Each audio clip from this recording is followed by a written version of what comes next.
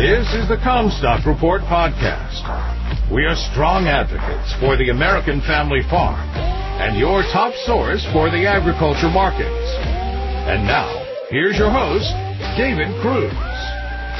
This is Matthew Cruz with the Comstock Report.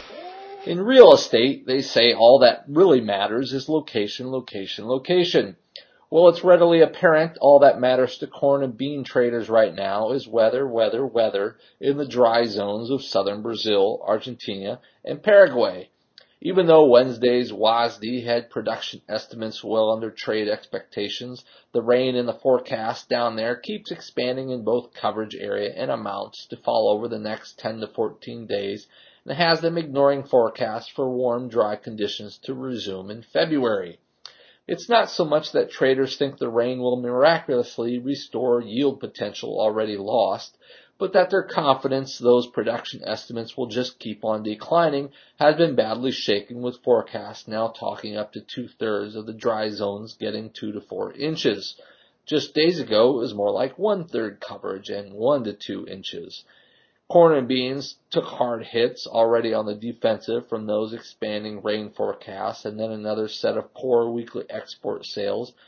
By the close, March corn was off 11.5 cents at 587.5, while the March soybeans closed 22 cents lower at 1377.25.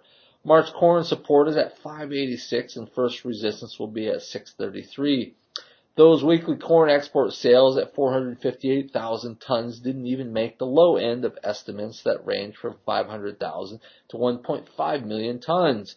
Yet year-to-date, they're down just 9% versus USDA's new lower forecast for exports to fall 12%. Soybean sales were fair, coming in at 736,000 tons and up 92% from last week's disastrous showing. It was well within the range of estimates from 400,000 to 1.2 million tons, and it's of note that China accounted for 40% of the total with new purchases over 300,000 tons. With Brazil's harvest about to commence, it's significant China bought from the U.S. again. Hopefully the start of more purchasing to come on this welcome price break from their perspective. It's utterly vital exports pick up. Year-to-date sales are 23% behind last year, and a big gap to close with USDA's forecast down just 9.5%. Chart-wise, March soybeans will find support at $13.34 and will hit initial resistance at $14 when the uptrend resumes. Electric vehicles still have a long road ahead before they become a fixture in rural America. Congress pressed carmaker representatives on how EVs might fare on the farm and on country roads, the limitations of battery power and the lack of charging stations, etc. President and CEO of the Renewable Fuels Association, Jeff Cooper, said liquid fuels won't be phased out anytime soon, and that the crop-based fuels offer a way to lower carbon emissions in the meantime. Cooper came right out and told EV proponents, "We are greener than you are."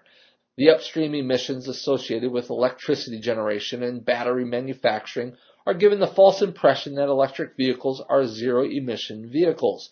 In fact, work shows that a pickup truck using fuel that is 85% ethanol and 15% gasoline would actually generate far fewer greenhouse gas emissions over its lifetime than a same-size truck running on a fossil-generated electricity.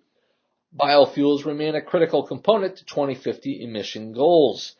Cooper further told the House Ag Committee that they agree that electric vehicles will be an important part of the net zero emissions by 2050, but given the time needed to transition the light-duty vehicle fleet, continued reliance on fossil fuels for electricity generation, the difficulty electrifying medium and heavy-duty vehicles, EV alone will not get us to net zero by 2050. There is yet another carbon dioxide pipeline proposed for Iowa. Wolf Carbon Solutions said it has an agreement with ADM to take carbon dioxide from its refining facilities in eastern Iowa and transport it to an existing carbon sequestration site in Decatur, Illinois.